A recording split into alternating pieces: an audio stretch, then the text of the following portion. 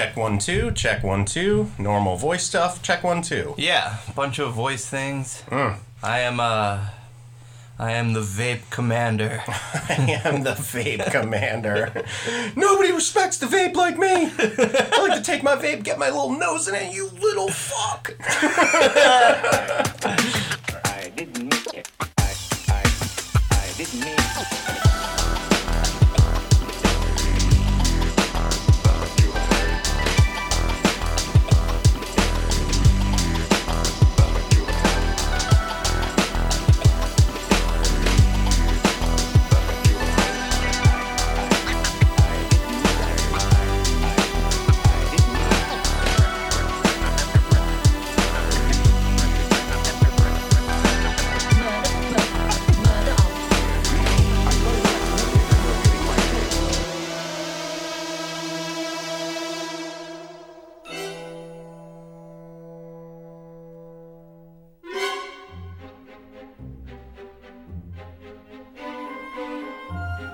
You know how they, right before, like, they shoot, like, the news or, like, a live show, they go, okay, last looks. Do you know what that means? Yeah. With us, it's like, okay, last vapes. The implication being that I'm not to vape during the episode. Okay, everyone, last vapes. Looking good. And 3, 2... Hello, everyone. Welcome to the motherfucking Movie Blues podcast, baby! Woo! I'm Dan Lyons. Dan Undon.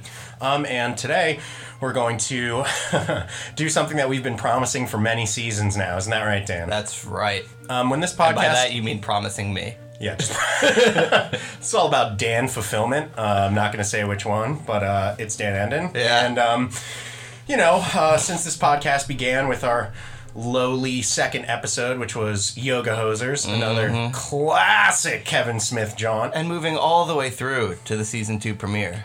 Yes, of Jane a movie Silent that Bob Re-Blues. I'd like to forget never happened. Yeah. I wish it never did. I guess this is technically our third Kevin Smith film that we're directly reviewing on the podcast. We have arcs. Yeah. Right, for anybody that's getting into the drama of the podcast, today is a big day. Man. So for many years on the podcast, I've confused two movies with each other many times. Those movies are GIGLI and Jersey Girl. I don't see how you could have possibly confused them. I could barely even just say them, so that's... GIGLI and Jersey Girl are two films that came out kind of in and around the same period of time when our boy Ben Affleck was at the height of his powers, if you will. He had just gone blind. So... God, I want to do that movie so bad too.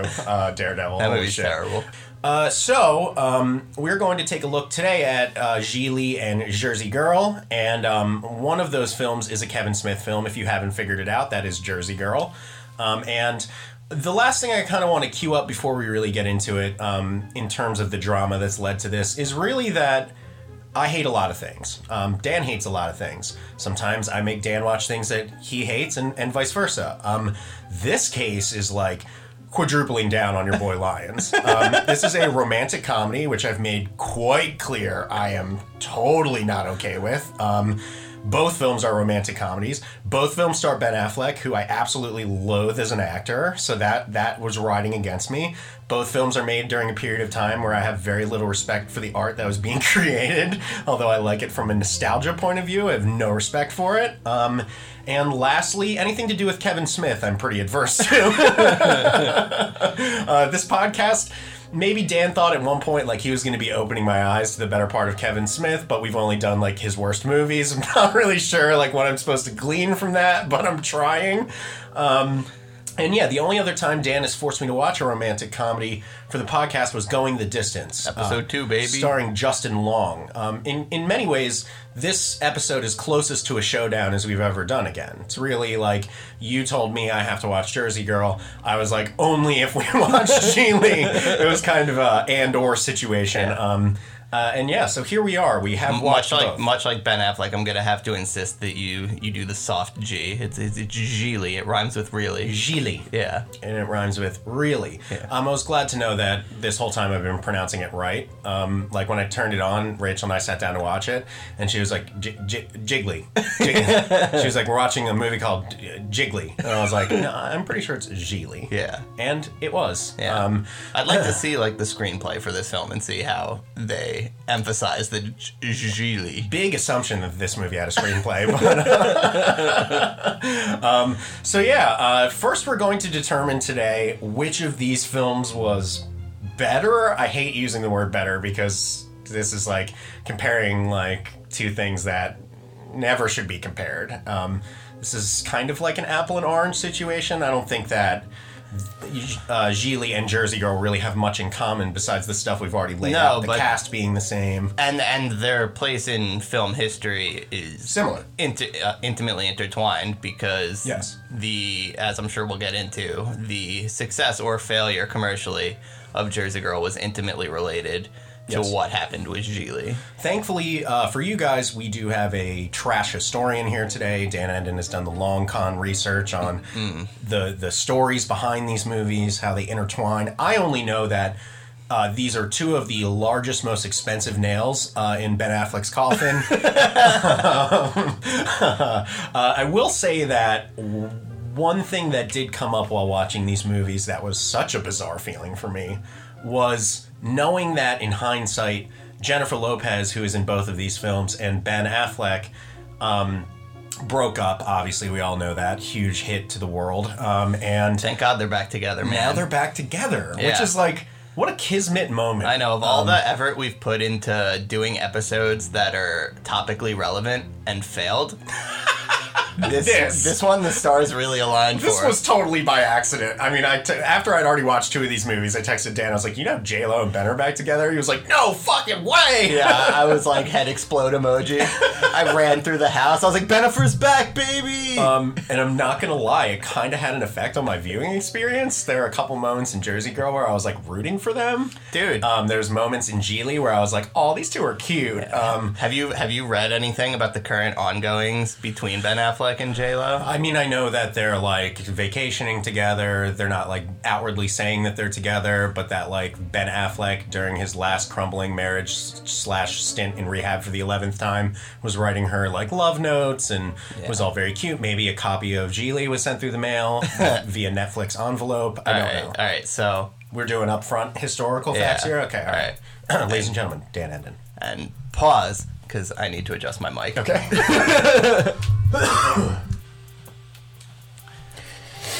Hit me with some history, Dan.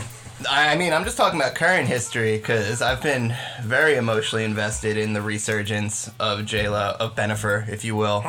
And wasn't aware that it had such a sterling effect on you. Yeah, I mean, that's you know, it's like fucking, we got burgers and fries.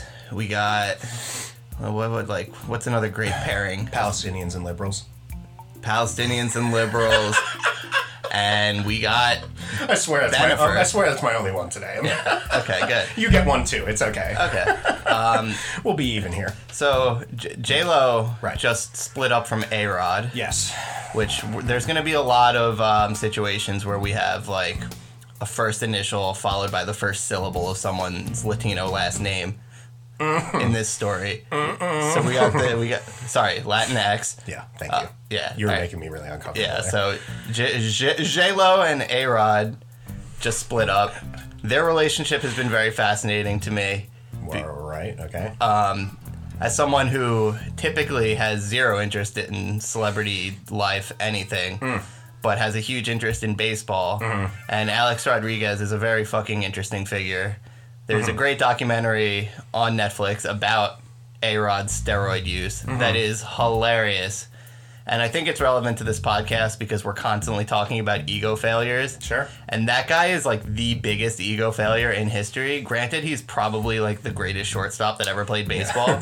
But granted, he has more money in his pocket than I'll make in my entire lifetime. Yeah, but he's also just like such a delusional, narcissistic prick. Sure. That the whole time we're watching that documentary on A-Rod, I'm like, how does J-Lo of all people, tolerate this person. Right. Like, there was a situation... J-Lo's a huge narcissist, too, though. Right, but you would think, like, she would just fucking... You can't have that many cooks in the kitchen, man. Like, exactly. That's why she's back with a beta simp like fucking Ben Affleck. Dude, like, A-Rod recently, or like a year and a half ago, there was a situation where he and J-Lo parked somewhere and his car got broken into, and it turns out $500,000 of jewelry got taken from his car. Okay. And she was just like, why are you carrying $500,000 worth of jewelry in your car? And he's just like, because that's how I am, baby. Hell yeah. Yeah, and like, he just doesn't give a fuck, because why would he? That's what's up. Well, maybe he should have given a little harder of a fuck about where his woman was at, because he done lost her. Yeah, so J-Lo bailed on Lost that. her to Batman. J-Lo bailed on that prick, and to be At clear... least when your girl leaves you, you could be like, she left me for Batman. Yeah, the best Batman there's ever been, right? Yeah, I mean, that goes without saying. Thank you, Dan. Yeah. Continue. So, A-Rod has... What does this have to do with anything? Is this coming around to something? Are we Yeah. going around? Well, are we circling around the moon? We're getting the gravitational pull right so now? I've been like, I wonder how A-Rod's handling this, because the Affleck Ben Affleck stuff started trickling in, and you He's know, like burning his copy of the Snyder Cut. Like, it's essentially what came out was that pretty much the second she moved out, she hightailed it right to Affleck's fucking New England vacation home. Allegedly was getting ready to do it the whole time. Yeah, and just like imagine being J-Lo, like someone of that stature, and being like, that guy with that back tattoo, that's what I need. I'm back to him. Yeah. Well, Like, I feel like... I just picture correct me if J-Lo I'm- like pegging Ben Affleck and just staring at that fucking back tattoo. Correct me if I'm wrong here, too. That Ben Affleck's tattoo, since getting back together with J-Lo, also works more for me. Because, like, he hath risen. He hath risen through the ashes. Yeah. He is the Phoenix. Yeah, I mean, talk about a the fucking restoration comeback. of the Snyder Cut. I mean, that is, like, huge for my man. Yeah. He went from being portrayed as an embarrassing, overweight, sad Batman full of Joss Whedon's jokes to all of those things with Zack Snyder's jokes. So that was a huge shift in the right direction. I mean, I've kind of developed this narrative in my head where like J-Lo watched the Snyder Cut and was like, She was like, like a single tear went down her face. she was like, this is beautiful. Yeah. Like, Alex, Yeah, it's I over. have something to tell you. Yeah. The emotional depth of the Snyder Cut has creamed my pussy in a way that you never have. But what came out was that A-Rod was under the impression that they were just taking a break, and he was in the midst of Oh, he planning. took pictures with him and his kids sitting at the table with a place for Jennifer Lopez with food out for Yeah, dinner. yeah, he had been planning an elaborate reconciliation Like a dinner. dog. Like taking a picture of a dog bowl full of food and Yeah. being like, my spot has ran away. Yeah, Does right. anyone know? So my I put his food out every night. My favorite part of all of this is that A-Rod, this just like, who's in my head the biggest egomaniac that exists in modern celebrity history, just lost arguably like the biggest star woman that you could have as your partner to Ben fucking Affleck in the year 2021. Yeah. And he's just getting inundated by press, just harassing him every time he leaves anywhere. What do you think about Batman fucking your wife? What do you think about Batman fucking your wife? Did you see his first response when the press finally found him? No. He just said, go Yankees. As a dig at Ben Affleck and his Strong. fucking obsession with the Red Sox. That's And strong. like there was a whole issue on the set of Gone Girl because the character wears the Yankees cap the entire time in the book. You've seen Gone Girl, right? Have we had this conversation? I have not seen Gone Girl. I've read Gone Girl. God damn. I really want you to see it. Yeah, no, I'm going. It's on the list. Because, and just, Now that Ben Affleck's back, I think like I'm ready for it emotionally. just one quick sentence about Gone Girl and then back to you. Just in the sense that Gone Girl is finally the movie where a director was like, Ben Affleck works best when he's emasculated and made to look dumb. That's it. Not like GIGLI where it's so absurd, but like almost, I think Jersey Girl maybe got it a little bit closer where like you cannot seriously lean into Ben Affleck, but if you do so half ironically, and the man, I'll give it to him, terrible actor, but he has a good sense of himself. Totally. Even in these three movies that we watched, he's very self-deprecating in all three of them. So honestly, Gone Girl is like one of the best auteurs of all time, taking one of the worst actors ever and being like, the things that are terrible about you can be They used work for this character. Yeah, can be used to explain how a man would be tricked so vehemently by a woman. Yeah. It's awesome. I mean, when I read Gone Girl, it was after the film had come out. My intention had been to read it and then watch the movie. Sure. As I am wont to do. Yeah. And as I was reading, I was like, I could see Affleck in this role for sure. See, I read it way before the movie. Okay. And I had a very different picture of Affleck. And then trailer came out for that movie, and I was like, I'm going to hate this more than anything I've ever hated. I mean, this is like my favorite book of the year. I do not like what I'm seeing here. This is wrong. And then watched it and was like, this is so right. It makes so much fucking sense. 100% see Gone Girl. There's one miscast in it. Neil Patrick Harris is in it.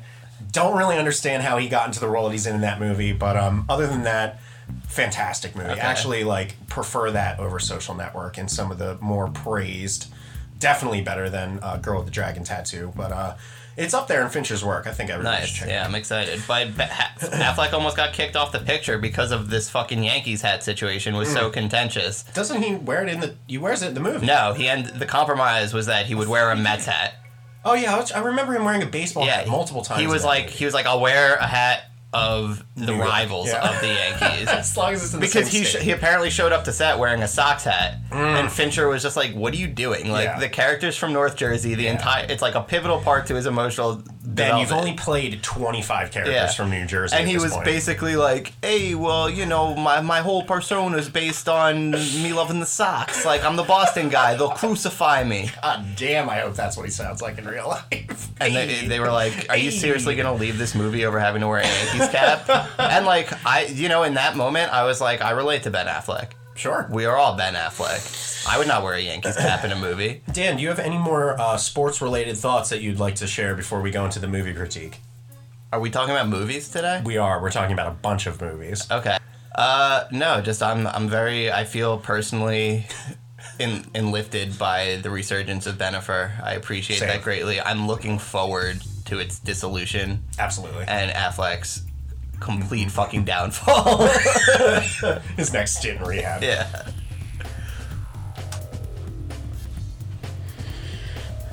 Okay, so first up on today's docket is the film Jersey Girl. This is directed by Kevin Smith. I'm assuming it was written probably in part by Kevin Smith. Yeah, and I believe this initially Harvey came up Weinstein. because in the Yoga Hosers episode, I described Jersey Girl As delightful. as both delightful. I just want everyone to know Dan has called Jersey Girl delightful 100 times to me. delightful, and I believe it to be in his top tier of work. Top tier being top. I think in terms of films that he has made, like easily top 5, for probably, depending on the day, top 3. Now, a lot of that has to do with other people who were involved in the making of the film rather than him. Okay. But in terms of like an actually composed film, this was the first time that I was like, oh, Kevin Smith can make like a movie. Okay. That's an opinion. Yeah. Okay. I think it was extremely unfairly maligned because of the drama with Ben Affleck and the excessive failure of GIGLI. And which was first? Remind me. GIGLI came out in 2003. Okay. Jersey Girl had already been in the can, but they completely revamped the entire marketing scheme for Jersey Girl because of the failure of GIGLI. So, like, if you watch the trailers, J-Lo's not even in it. Like, there's no indication that J-Lo is also in the movie for 10 minutes. That's also an editing thing that happened after the failure of GIGLI. Okay, so you're saying there's a world in which there was much more J-Lo footage. Yeah. So I shouldn't judge too harshly. And I remember As a J-Lo fan. when I went to see Jersey Girl in the theaters, Yeah. and J-Lo's in the movie for 5... Well, first when she shows up, I was like, wait, I thought Liv Tyler's the romantic lead in this. What is up with this J-Lo storyline? And then she disappears, and I was just like all sorts of confused. And then I was confused that an hour later, Liv Tyler still wasn't in the movie. So that was confusing as well. Yes. So this was the first time I've ever seen this movie. I don't know what was happening with me at the time. I would assume This is the first time you've seen Jersey Girl. Oh, absolutely. Okay, Well, because I throughout the watched it when I was podcast, a you've kid. maintained that you've seen it numerous times. But we're talking about when I was a preteen. I was probably 15 years old at my grandparents' house on HBO. I watched it. Gotcha. I did not know it was a Kevin Smith movie at the time, or at least haven't remembered it as such. If you were to ask me, as we found out many times on the podcast, what is Jersey Girl about? Obviously, I was confusing it with GIGLI in the first place. So had you seen GIGLI? I had not seen GIGLI. Fantastic. 100% had not seen GIGLI. Okay.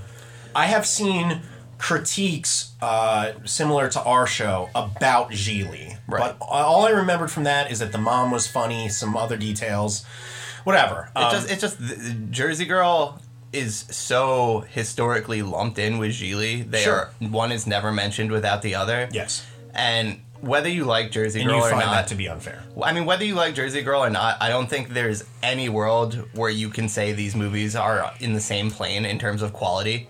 No. I 100% agree with you. And there are, you know, whether you hate romantic comedies, whether you hate Affleck, to me there are inarguably positive aspects to talk about with Sure. Jersey Girl. Okay. There's value in that movie. Mm-hmm. That movie was made when Kevin Smith had just had a daughter and then his dad died. Don't care. And about he either wrote of those wrote things. that film. Has no bearing on the film. I Knowing think that is like cheating. There's no... I don't take that into account whatsoever. I sat down as a movie critic. I watched a movie. Here's my review. Okay. It was fucking terrible. You think Jersey Girl is terrible? Jersey Girl was terrible. Okay. I did not enjoy a single fucking minute of it. I thought it was stilted, immature, stupid. I found all of the characters to be deeply unlikable. And granted, it begins on purpose, but Ben Affleck's arc to being not a douchebag in the last 15 minutes of the movie makes it so that an hour and 20 minutes of the movie is insufferable with him. He is terrible in this movie. Just like all three of the movies we watched, he does musical theater and singing in it to the worst degree. This movie was everything that I hate about Kevin Smith. To me, this was the moment the rubber band snapped and Kevin Smith exposed himself as having no objective talent as a filmmaker. There were maybe movies before this where the cracks were showing. I would argue that Chasing Amy is a good movie, like what you're saying about Jersey Girl, where there are arguably aspects that are really good. I would say that about like Chasing Amy, because I recently had to rewatch that for this podcast just as a general note, kind of tacked it on to the last time we talked about Kevin. That movie has some elements that I need to talk about Kevin. This episode should definitely be called We Need to Talk About Kevin. This was the first time where you see Kevin Smith shifting into his sentimental phase. Expanding his range. Which I absolutely hate. Let me list the movies in that category. Yoga Hosers, a movie about having a daughter being a teenage girl based on his experience. Terrible. This, a movie about having a daughter. In this movie, the relationship between father and daughter, as we'll get into, deeply harrowing, creepy, absolutely bizarre, inappropriate, full of scenes that I cannot believe made it to print. It's just a matter of like, we get it. I could read your Wikipedia, Kevin. I know what you're going through in life per year, per movie that you made. I don't care. I have no interest in it. I don't have interest in, for example, when the Snyder Cut came out, people saying, oh, well, you know, his daughter committed suicide, so, like, this is his vision. Like, don't blame her. Everyone give him the accolades that he deserves. No!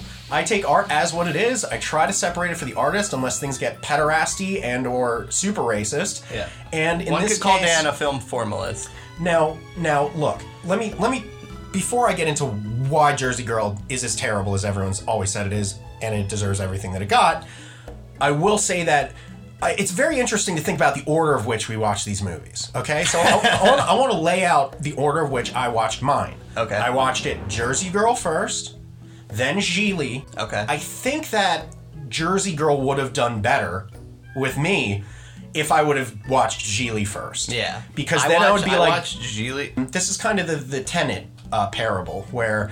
if I watched it over 2 days versus you watched it over 1 day, how does that affect your overall experience? Totally. I would like to think that if I watched GIGLI first, maybe Jersey Girl would have felt like more of a relief. Yeah, because in the beginning, you went into it with your, like, I fucking hate Affleck, I hate romantic comedies. You had an inherent bias going into Jersey Girl. Right. Whereas... which still would have existed after GIGLI. Totally. But, like, after being punished like that, maybe. Yeah, there's a huge but relief that aspect. That again, though, that's not fair. That's bias. I mean, Right. I'm just saying, this isn't a world which, like, maybe this had an effect. Right. I'm here to tell you that, I mean, you could have shown me it anywhere. Jersey Girl's flawed beyond belief. Everything about it. I mean, look at it from the normal filmmaking perspective, which you have to abandon to love Kevin Smith, which is the direction was poor, the writing was poor, the pacing was terribly poor, with Jennifer Lopez his love interest disappearing in the first 10 minutes, his second love interest showing up 40 plus minutes later. There were so many things about Jersey Girl that failed that I do not blame it for being the thing that sank the ship for Smith and for Ben Affleck. And I'm here to argue that if anything destroyed Kevin Smith's career for a temporary period of time, it was surely this movie and not Cop Out. I think that Cop Out, if this was the nail in the coffin, Cop Out was the last shovel of dirt on top of the gravesite. So what did I hate about this movie? Besides pretty much every element known to man, let's start with Ben Affleck. His performance in Jersey Girl is terrible. Hard disagree. I think it's one of Affleck's better performances. It's subtle and understated. He is as dislikable of a character as you could ever put into a movie, and that rancor that his character has isn't relieved until the last 15-20 minutes of the movie. It left me with no one to be latched onto of an actor I already find to be self-serving and obnoxious, playing a self-serving, obnoxious person. That's like doubling down. That's like, casting Carrot Top in a movie about redheads. I just there's no stretch to be made. I didn't feel like... I felt like all the genuine goodwill that Kevin Smith had in his career, he wasted on this movie. And it was so sentimental and so just cheesy, immature. It felt like it was written by a 15-year-old for a 13-year-old to watch. I found it a tremendous waste of time. I did not like any of the performances. Even the little girl who was ADR'd through about 100% of the movie. I don't think a single line she delivered live on day. They were all pre-recorded. She was questionable, and obviously that's been reflected because I don't think that girl had any kind of career after this either. That girl recently was on The Voice. Was she? Yeah. She's super hot now. Let's be honest. Yeah. Cool. She's now a musical artist who's trying to pioneer a new genre called hip hop. Hip pop. Yes. Pass. Yeah. What got me the most, Dan, and what bothers me the most about this and Yoga Hosers and all these later Kevin Smith movies is that the dude is standing with both feet in two different pools. One pool is, I'm sentimental. I'm this Amblin era, tug at your heartstrings, love your family, appreciate what you have as you grow older type of guy. And then I'm the guy that's going to show poop on a baby's vagina in a movie. I'm the guy who's going to make jokes about a daughter fucking his dad. I'm going to make jokes about pop culture. And all of them are going to date terribly. I will say this movie had one successful joke in the entire runtime. That joke was based around Will Smith. Yeah. One of the greatest cameo reveals ever. Yeah. This movie, when you said there are things to like about this movie, for me, that's it. Okay. Other than that, there are 100 movies with the same plot as this. They nuked and neutered George Carlin, which I think is the biggest sin in the history of time. I'm sure you'll say it was a delightful older performance from him as he grew older and started to look around like he did in his later career about the state of the world and blah blah blah. They cut his balls off in this movie. He was a retard old man who had absolutely nothing to add, funny or otherwise, to the movie other than being a sentimental old character. So you take the greatest comedian of all time, you cut his jokes. You take the worst actor of all time, you double down on what makes him bad. You take Jennifer Lopez, who's hot as fuck and arguably more talented than Ben, you throw her out of the movie, and then the only female character you have in the movie is Liv Tyler. You inject all your stupid, fat, dumbass ideas about women, about culture, about the way that women and men react into this character's head who doesn't talk like any woman has ever talked on the face of the fucking earth. Liv Tyler's surely the mouthpiece for Kevin in this movie. Immature, stupid, transparent, useless Kevin Smith movie should be buried into a fucking coffin, sent away for all time. Wow. Dan, what did you think? I don't agree with almost any of that. Fair. I love the dichotomy of Carlin being there and you expect him to be comedic relief and he's just not. He's just a crotchety, depressed old man. Hilarious. And they surround him with Stephen Root, who is absolutely wasted in this movie. Hilarious. Wasted in this movie. So funny. Probably one of the best actors on earth. Oh, yeah. And does absolutely nothing. His character is so funny to me. He is a Steve Buscemi type. Just a guy who sits in the background and says something weird every once in a while, and that's it. Yeah, but he was so hilarious in this movie. It was one joke. No, he was making constant What did he jokes. say? There is the running theme of that he just makes these weird observations of things that, like, are so transparent to everybody, and he sees it as, like, an No, I said insightful- Stephen Root, not Kevin Smith. Yeah, Stephen Root. Got it. Is repeatedly just commentating on what's happening, and, like... No, I said Stephen Root, not Kevin Smith. Yeah, I understand. Okay, I'm sorry, go ahead. Okay.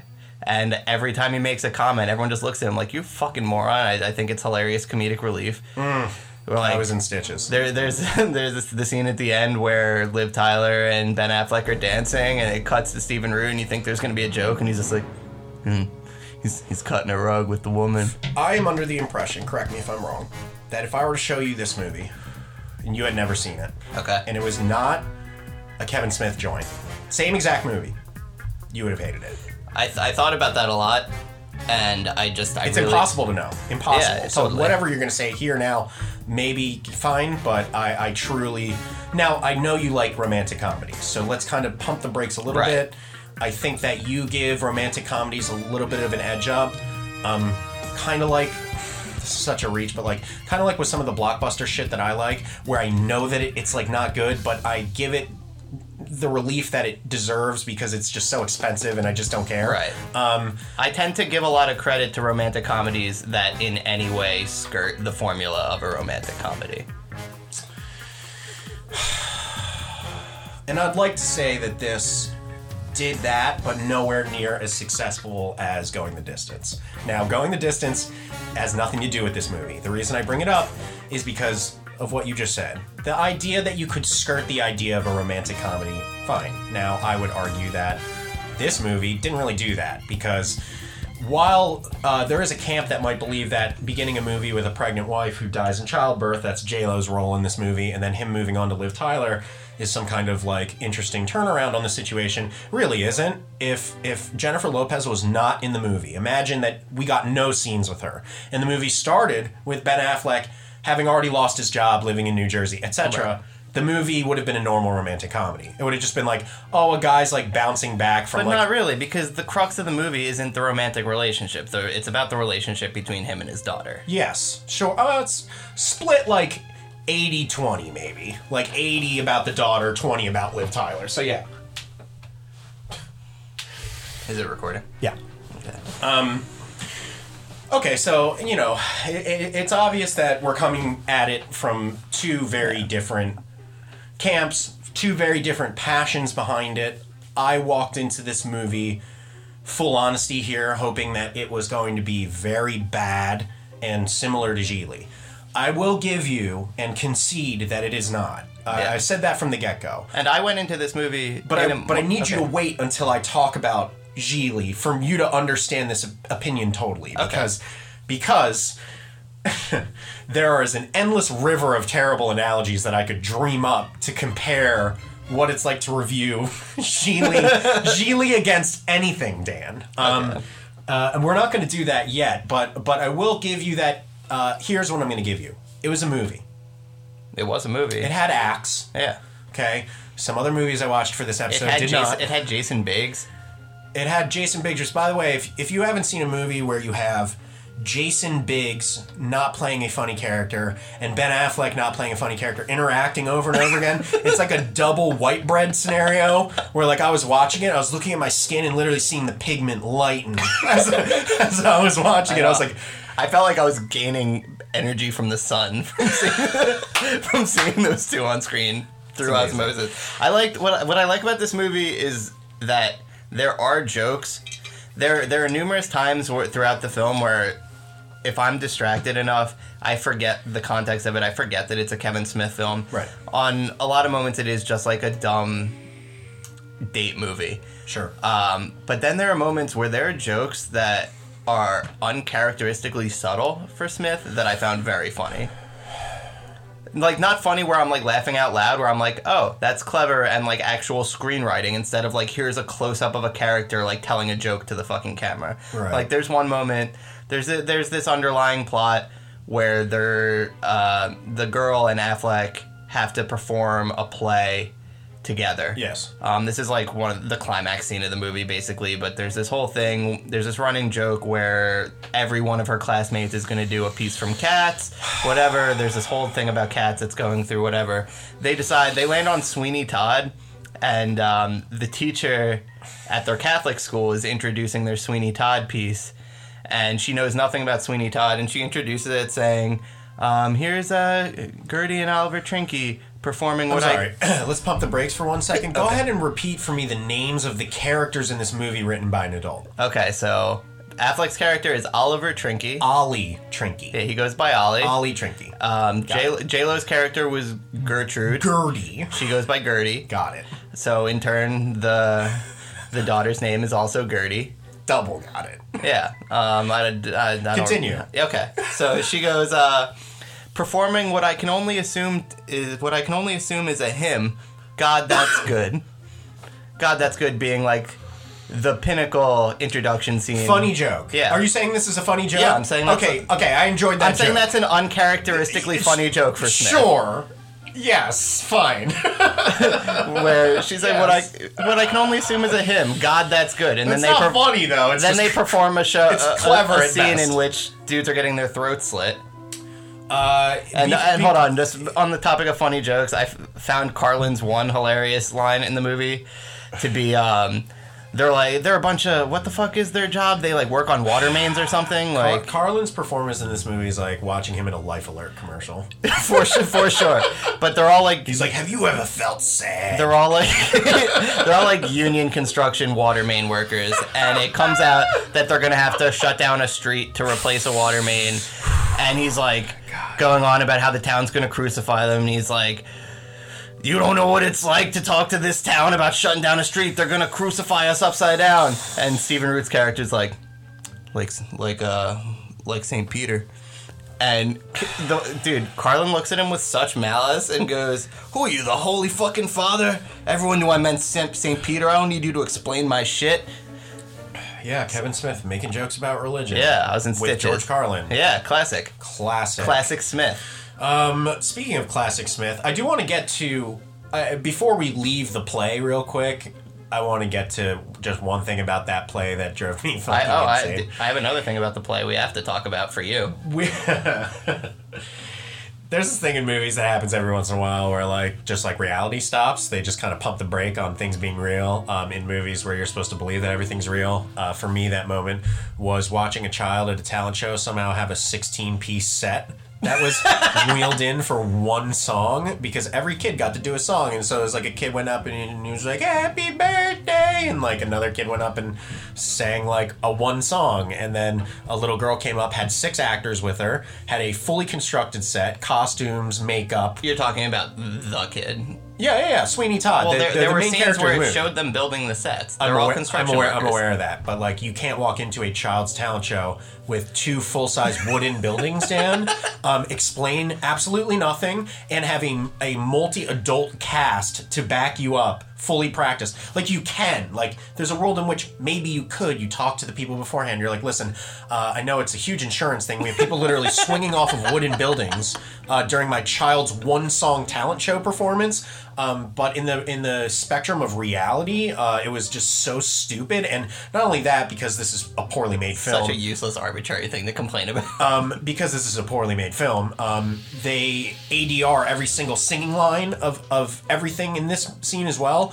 So you have what looks like 3 times a 6-person cast ADR'd lip syncing to a show tune, which I could spend an hour on how bizarre and just weird it was to pick the show tune that they did. I know that it's almost sort of the point, but also it's not. And it was, if a person walks into Jersey Girl not having seen Sweeney Todd at all, I was kind of looking at it at that lens, and it made absolutely no sense. And that was me the first time I saw it, and it Right. in turn led to me the following year going to see Sweeney Todd on Broadway. Masturbating the whole time in the audience. I know, Dan. Yeah, it was great. 100 times. Yeah, I just fucking came.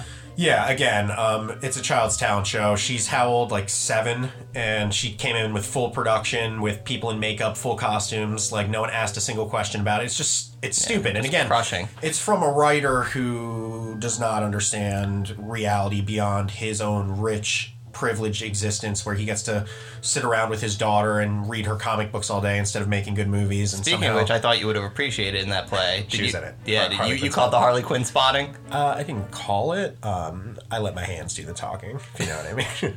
That's fucked up because she's like 4 in this. Yes, Kevin Smith's wife and child was in this movie. What a tremendous fucking shock once again, Dan. This was the second Smith film to feature Harley Quinn Smith. Yeah, I mean, cool, that's great, but she's 4, so it didn't really get me going, even with my predictive powers, but, shout out, Evan Rachel Wood and Simone, Yikes. Yeah, speaking of yipes, can we do yipes real quick? Yeah. I want to do yipes. I want to tell you things that made me so uncomfortable about this movie. I cannot believe they were committed to film, other than believe that it was a film directly produced by Harvey Weinstein. So aside from the baby's vagina featured in the film? I feel like the baby vagina is where we should start. Okay. I am a person who, when babies are in films, which is very often, these days people don't really understand the struggle because most babies in films these days are digital, which is fucking wild, especially in blockbusters and in action shows, things like that. They're almost they have digital. no range. Tell that to the stream, baby! So first thing to make me wildly uncomfortable is when you shoot a baby in a movie, like, you don't have to show its private parts. I'm just going to say that right. This is going to be a little uncomfortable. But you can. Like, you can.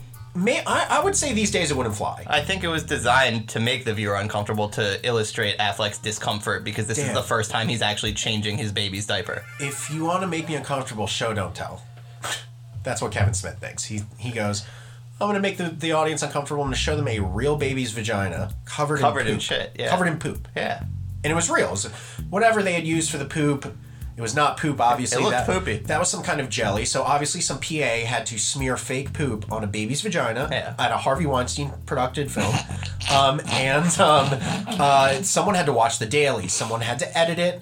It was shown to millions of people. I don't think that's funny. I think that's super immature. I don't think that's something that I need to see in a movie that I'm supposed to take seriously where a woman dies in childbirth. I don't think that needs to be there. Well, we can't all have your delicate sensibilities, Dan. It's not about delicate sensibilities. It's about maintaining any sense of tone. This movie goes from lighthearted and, like, this could be PG-13. This could almost be a regular romantic comedy. And then dips into these disgusting forays that feel deeply uncomfortable. I mean, I know maybe it could be just me. I'm sure, like, everyone has their own trigger level. I personally don't get a lot of pleasure out of watching Ben Affleck convince his daughter that they're on a date together. I think that's a fucking weird way to parent. I don't think that should be in a movie at all. And I think that Kevin Smith... This is like your running weird thing with that.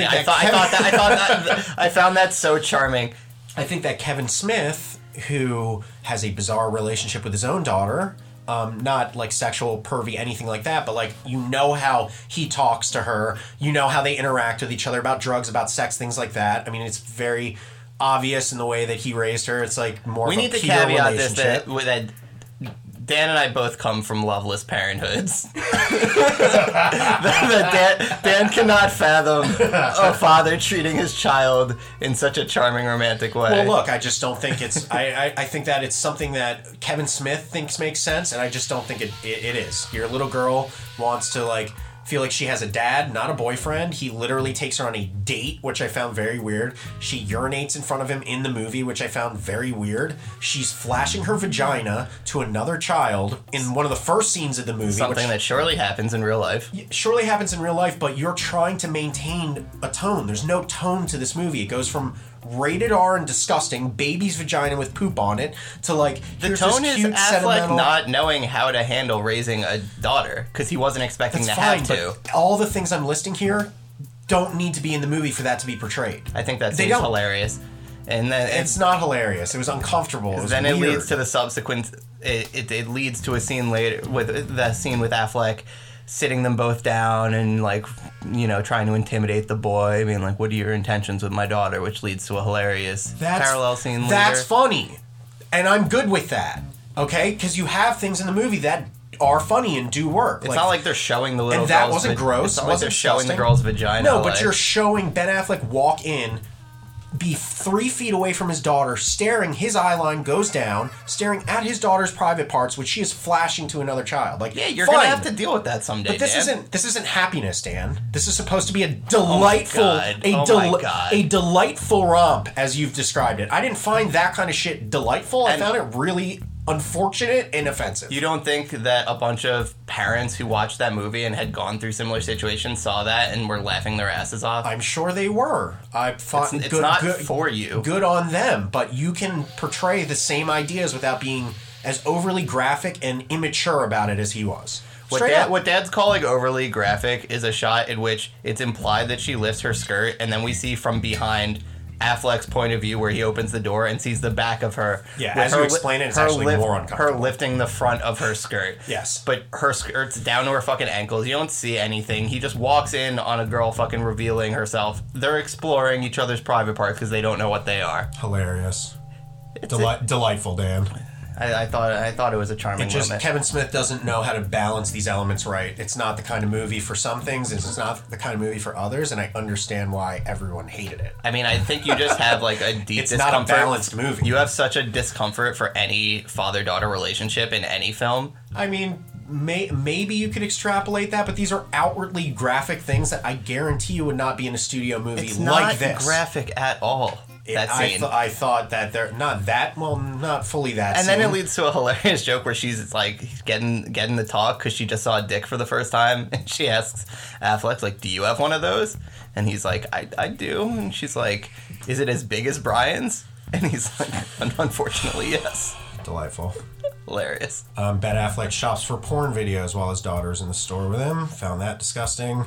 And they address it. Doesn't make it less disgusting or pointless or bizarre or immature. Just didn't feel like this was a movie made by an adult for adults. I felt like it was an adult who pretends to be an adult making a movie for kids who also pretend that they're adults. And it just was like insulting to my intelligence to watch. Okay. GGR? GGR. Interesting. I'm going to give this movie a 2. Wow. Okay. And that was a 1, but in talking to you, I've realized that there are some... I need to be fair that there are some bits that work, and I would say those bits are 20% of the movie. Someday, 10 years from now, you're going to have a daughter and you're going to watch this movie and be weeping. Yeah, I'm not going to show my daughter this movie, so maybe I'd watch it by myself, you're saying? Yeah. What would be the situation to ever do that? Yeah. If I had a daughter, watch a real movie about having a daughter. There's thousands of them. This is a terrible Yeah, one. but how many of them have the Fresh Prince? Probably a few, honestly. He's probably made better movies about having a kid than this. I mean, it's fucking... I'd rather watch After Earth from M. Night Shyamalan. Which, by the way, have you seen After Earth? I have. Me too. Yeah. I saw it in theaters. I'm sure you did. I was like, M. Night Shyamalan and Will Smith? How could this go wrong? Yeah. I'm sure that's how you entered it. I want to talk about the Will Smith thing, though. 1 second. Okay. Cool, I have to piss. Hour almost. Great. Okay. I feel like there are some notes I'd like to go over, but I think also you should give your GGR and overall thoughts on the film without me interrupting you or badgering you while I write a 2 out of 10 on the board. Okay, I mean, I think the reality is that I've given my thoughts on this film numerous times on this podcast, and it's really covered. I think there's no reason to look into it more deeply than it just being a surface level, charming date movie. I found... But don't you expect more from your maker? I don't. This is one of the few movies that I can think of that I really enjoy Affleck's performance. I think he handled what he was given and actually used facial expressions and acting in a way that I found believable. I liked seeing the arc of him starting as this sleazy publicist, super rich, just New York piece of shit, getting brought down to earth and having to grapple with becoming a street sweeper. I found that believable, enjoyable to watch. I kind of... You found it believable for a man who is managing Will Smith to end up street sweeping in 1 year. With no job. Yeah, Interviewing 50 times and not even getting the lowest level position after being a top exec who made one mistake, and it honestly wasn't that bad. I mean... You find that realistic. A man who, at one point in the movie, is hanging out with Madonna. Right. That he would lose his entire career and have no prospects to be laughed out of town over that incident. I mean, I see a world where he had that... his daughter in his hand. I mean, that's... people would... It was semi-adorable. It was delightful. I mean, in a world where it's presented where it's Will Smith on the cusp of becoming a movie star, and then... Sure, the joke is great. That is the centerpiece of the whole film, and it works. I'll give it that. That's part of the two. And, like, realistically, when you look at the timeline of the film, what it takes for his career to recover is 6 years. I find that believable. Yeah, right. But I don't know. I just find it generally enjoyable. I liked the pathos of Affleck's character. I liked seeing... He's a huge dick.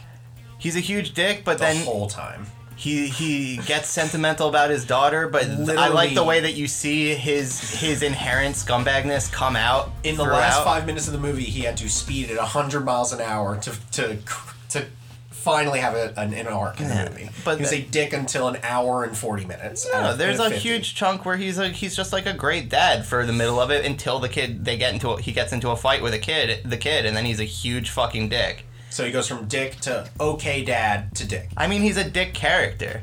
It's showing the journey of a dude who realistically did not want to have a daughter, was expecting to have his wife raise the entire kid, having to raise a kid, and on numerous instances being successful, and in numerous instances failing, which is not usually what gets shown in terms of parenthood in films. I'll give you that. Like I mean, 3 Men and a Baby did the same thing, but yeah, I'll give you that. I enjoyed it. From 25 years I give Jersey Girl an 8.5. 8.5. Yeah, I find it very watchable. You know, I was going to think about maybe going to a 3 on my score, but hearing you go that far, I'm going to stay firmly at a 2. Okay, do you want to notify the audience of this podcast to not watch this movie? Okay. I think everyone should watch this movie. Do you want to talk about production things, or do you want to, you said you had Will Smith things you wanted to talk about? No, I mean, look, the entire crux of the movie could be boiled down to 2 minutes, which is just that Ben Affleck loses his entire career because he bets on the wrong horse. He essentially gets into a situation where, as a publicist to the stars, as a PR guy, or whatever his exact job is, I don't remember. He's a publicist. A couple weeks ago. He basically hinges his entire career on Will Smith not becoming famous 2 weeks before Armageddon comes out. Now, the whole thing for me is that, to me, it feels Armageddon. Armageddon. Independence Day. Right. Sorry. Thank you, Dan. Yeah. And so the whole joke of the film is that he loses his whole career because Will Smith does ultimately become famous. He yells at a crowd. He's in this very stressful situation. He screams at an entire room of reporters referring to Will Smith as the Fresh Prince, a 2-bit TV actor. Yes. Yeah. And so it, to me, was good to an extent, but also made me feel like the entire movie was set in the 90s solely to make one joke, which I thought was kind of a great flex, but in such a sentimental, but it's not all movie. takes place in the 90s. The beginning takes place in the 90s, then it flashes forward 7 years to the current. Right. Okay, so I guess it was to give 6 years for him to... Yeah. I was trying to figure out the ultimate purpose of it other than the Will Smith joke. So, like, the whole movie, they're alluding to Will Smith and how famous he got, and in contrast to Ben Affleck, who's fallen so far. And at the end of the movie, as Ben Affleck is going on his pivotal interview, he ends up running into Will Smith in the waiting room, and they have a great conversation. It is the best part of the movie. The reveal that Will Smith is in this movie, even as I was watching it, I thought, no way is he going to be in this. No way. Yeah. And he showed up, and I was like, staggering. Yeah. There's also a hilarious interview in between featuring Matt Damon and Jason Lee. Yeah, that was bizarre. I didn't think that felt like it was out of a different movie. But I did enjoy it, but it was like more like mean-spirited shit that I just like... It was definitely mean-spirited. Yeah, it was just a movie that had a lot of mean-spirited elements that kept it from being delightful for me. Like, all it really needed to do was maybe, like, tone down Affleck's dick qualities. Like I just want to read the extent, just one quote, the extent to which they make Ben Affleck look like a bad guy in this movie. Especially when he's interacting with Jennifer Lopez in the first 10 minutes of the film, who is just like beyond gorgeous. So like, and he's just being such an asshole to her. Like, one of the first lines of dialogue in the movie, Ben is like guilting Jennifer Lopez about the dishes. He's like, okay, I'll just sit here and do the dishes. I cooked. Why not clean too? And it was just like, you fucking dick. Like, you should be eating fucking raw sushi off this woman. Now our listeners should know that Dan is coming from a perspective where he cooks and cleans every night. Right, okay, maybe that's affected me here. It's funny because all the rest of my notes are about cooking and cleaning. Ben Affleck screaming at his pregnant girlfriend multiple times, screaming at hospital workers, screaming at his clients, his underlings, his family, everyone. I thought his under scene the with sun. the hospital worker was hilarious, where the woman's being super calm and he's just like, "Why are you being so combative?" So, like, I watched that and was like, this is frustrating to watch. I This love- makes me mad to watch someone act like this. He gets J-Lo and he's like, "Here's this nurse who's being mean to me." I mean, Ben Affleck is like borderline Larry David in the first 20 minutes of the movie. Absolutely. He's doing one social faux pas after another. It's insane to believe he got anywhere as far as he did, the way he's treating everyone around him. So they haven't, and then a lot of the lines of dialogue in this movie, like, dropped out of being delightful, and I, again, don't like it because the tone was all over the place. There's a conversation between Ben Affleck and Jennifer Lopez where Jennifer Lopez... they're talking about going to like a party where there's all these socialites, people that Ben Affleck works with who are assumedly pop stars and blah, blah, blah. And she's like, he's like, honey, you don't want to go. They're skinny because they're coked out whores. And she goes, I want to be a coked out whore. Yeah. And I was like, oh, Kevin, you're so And funny. he's like, you can be a coked out whore. That's like how Kevin and his daughter talk.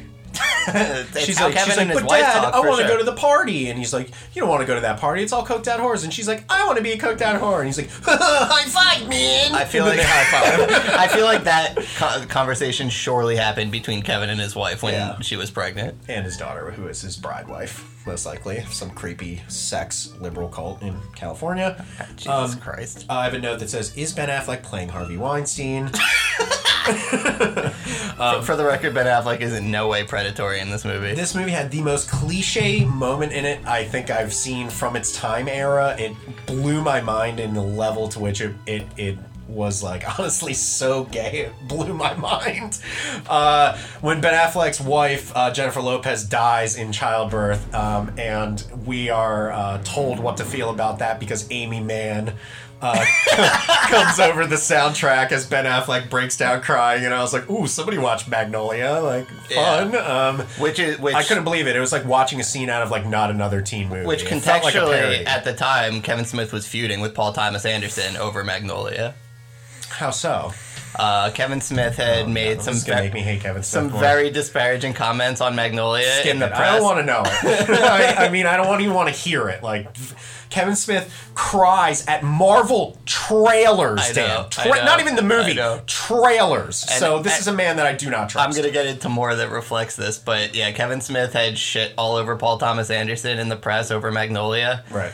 And they were having a very one-sided feud where basically Where Kevin one person's a genius. yeah, and the where, other sucks. where Kevin Smith assumed that they were feuding, so he just kind of doubled down and kept shitting on Magnolia. I know what that feels And like. then they ended up in a situation. This story can be heard in the first Evening with Kevin Smith DVD, where Kevin Smith was getting his physical for this movie and ends up in the same waiting room with Paul Thomas Anderson, who was getting his physical for Punch I've Drunk heard all- Love. okay, so that's what the Will Smith scene is based on, maybe? Yeah, probably. Yeah. Fun. That's fun. All right, Yeah. Dan, I think we've talked enough about this movie. Do you want to talk at all about the production of this Yeah, film? there's only really one thing that I really want to get into because Okay. I find it such a mind-blowing piece of movie trivia. Now, I had requested that you try to avoid reading any of the credits. Were you successful in that? Yeah. Okay. So, do you have any idea who this movie was shot by? Who The the DP? who the cinematographer was? Deacons? Okay, no. So this movie was shot by Vilmos Zsigmond. Why? So- Or how? Yeah. So now for our listeners, Vilmos It didn't even Zsigmond look good, did it? is one of the most famous, innovative cinematographers of all time. Here's Was a this like his final movie or something? here's a quick list of movies that Vilmos Zsigmond shot. Okay. McCabe and Mrs. Miller, where he literally invented a new film exposure technique. Sure. The Long Goodbye, from Robert Altman. Close Encounters of the Third Kind, for which Never he heard won of an it. Oscar. Terrible. Scarecrow, for which he won a Palme d'Or. Deer Hunter, Deliverance, The Last Waltz, The Witches of Eastwick, These all sound like terrible movies. This is Some of the greatest movies we'll yeah, this is the elite of the elite directors of photography. How do you stumble into this mess? I don't know, but the hilarious part about it is that Kevin Smith and him feuded greatly throughout it. And after the movie wrapped, Kevin Smith wrote numerous blog posts shitting all over him, freaking out, saying that he was restricting him and forcing him to do all this shit. He threw a total temper tantrum, which, albeit recently on a podcast, he did a retrospective where he admitted that he was just really upset that he was, and described himself as being a bitch because Vilmos was pushing him out of his comfort zone. He didn't want to move the camera so much. Fuck. Okay. I mean, that's about it. It's just mind-blowing to me that that's who shot this film. I'm trying to think back on it. Didn't really look like much, but I guess the Sweeney Todd scene was well lit. Imagine being Vilmos Zsigmond And working with and Kevin Smith getting and Ben Affleck. getting assigned to this film and having to deal with Kevin Smith as a director. This movie felt like a feature-length DVD extra for a different Kevin Smith movie. Yeah. Just imagine being on set, seeing Kevin Smith and Vilmos Zsigmond together as peers. Any other fantastic facts about this one that's going to sway me up to a 3? No, I mean there's nothing more fantastic than the fact that this movie was shot by one of the guy best who made Deliverance. Yeah, the best cinematographers of all time. And he made very few films after that. Well, you know, this one, I think he really expressed the last of his talents. Which is really going to bring us to a parallel when we talk into the people who made GIGLI.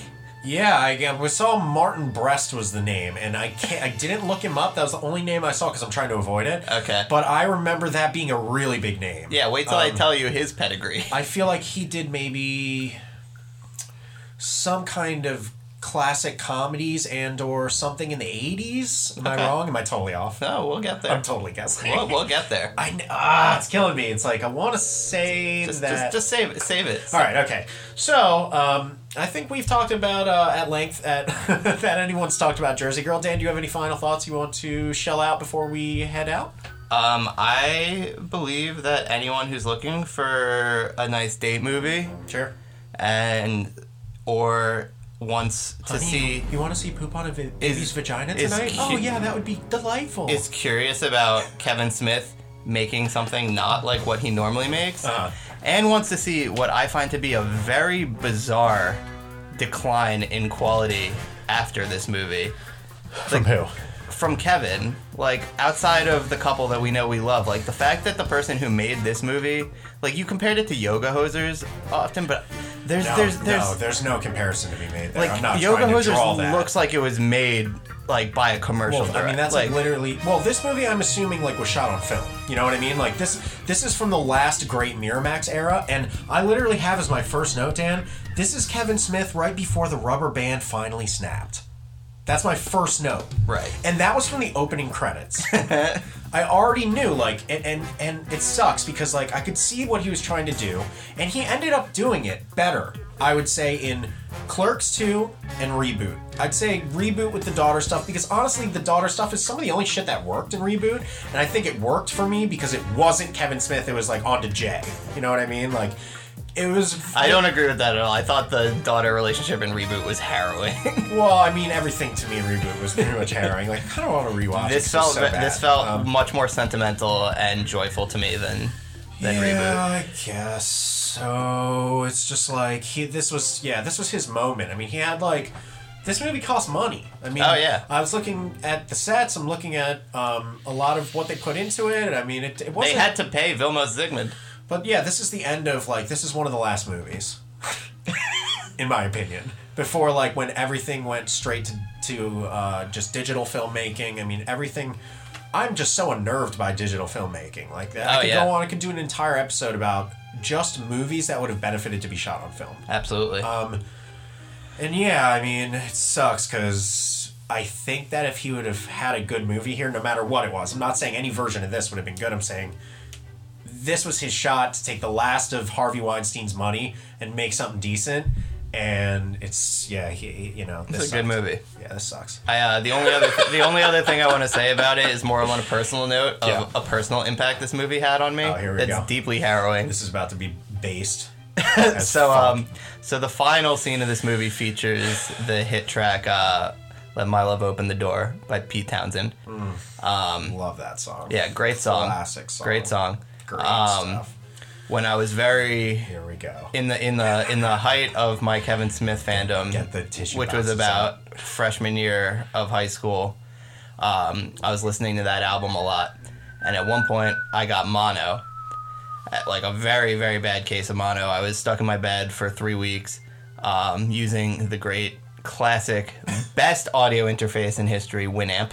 Oh my god, okay. And I had a playlist going, and Let My Love Open the Door was the final song. And I was in bed, home alone, because my dad was working. And Let My Love Open the Door got stuck. My computer glitched and got stuck on repeat while I was like in a feverish, like 4-hour-long sleep situation. And I was too weak from having been bedridden for 3.5 weeks to get up and go across the room to turn the song off. I ended up actually needing steroids just to rebuild the muscle in my legs to get up.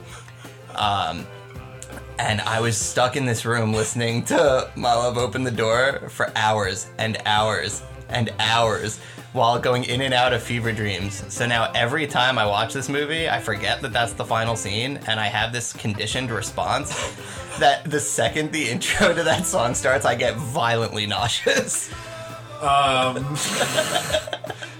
This will be a very easy moment in our editor's soundtrack choice moments here. I want to lead this episode out with My Love Open the Door. It's going to be playing in the background. Dan, this was very enjoyable. I do want to say the music of Jersey Girl, awful. I don't know if it's the same composer of Reboot, or not Reboot, Strike Back. Was it? No. You're positive? Yes. You don't have to look that up? We don't. Because I didn't look it up because you told me to look nothing up. Yeah. It was the same kind of music where it's like boom, boom, boom, boing.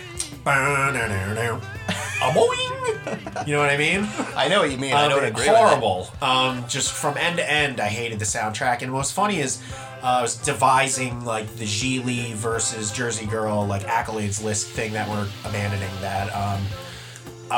Best music, I figured was going to be a shoo-in, but honestly, both of these movies, fucking terrible soundtracks. The music in GIGLI is... It could have been played by the same person. No. I swear to God. I thought they were both equally as terrible, and I wish I devised a segment where I took a sound bite from both and made you, like, choose which was which. Yeah, I could undoubtedly do that. Oh, we'll see, because I did it. Did you? No, I didn't. Oh, man. That would have been really The cool. music to GIGLI was fucked. Yeah. And also, final note was like the CGI View Askew logo. Oh, I love that. In the beginning. I was music. I was like, we've entered the future. I was like, we've entered the garbage bin. All right, ladies and gentlemen. Thank you for listening to the Movie Blues Podcast. As always, I am your host, and that is Dan Enden. And we will see you guys next week for our review of GIGLI. Yeah, and this was quite literally a film about a baby. Your best work. That's your best work. Flawless.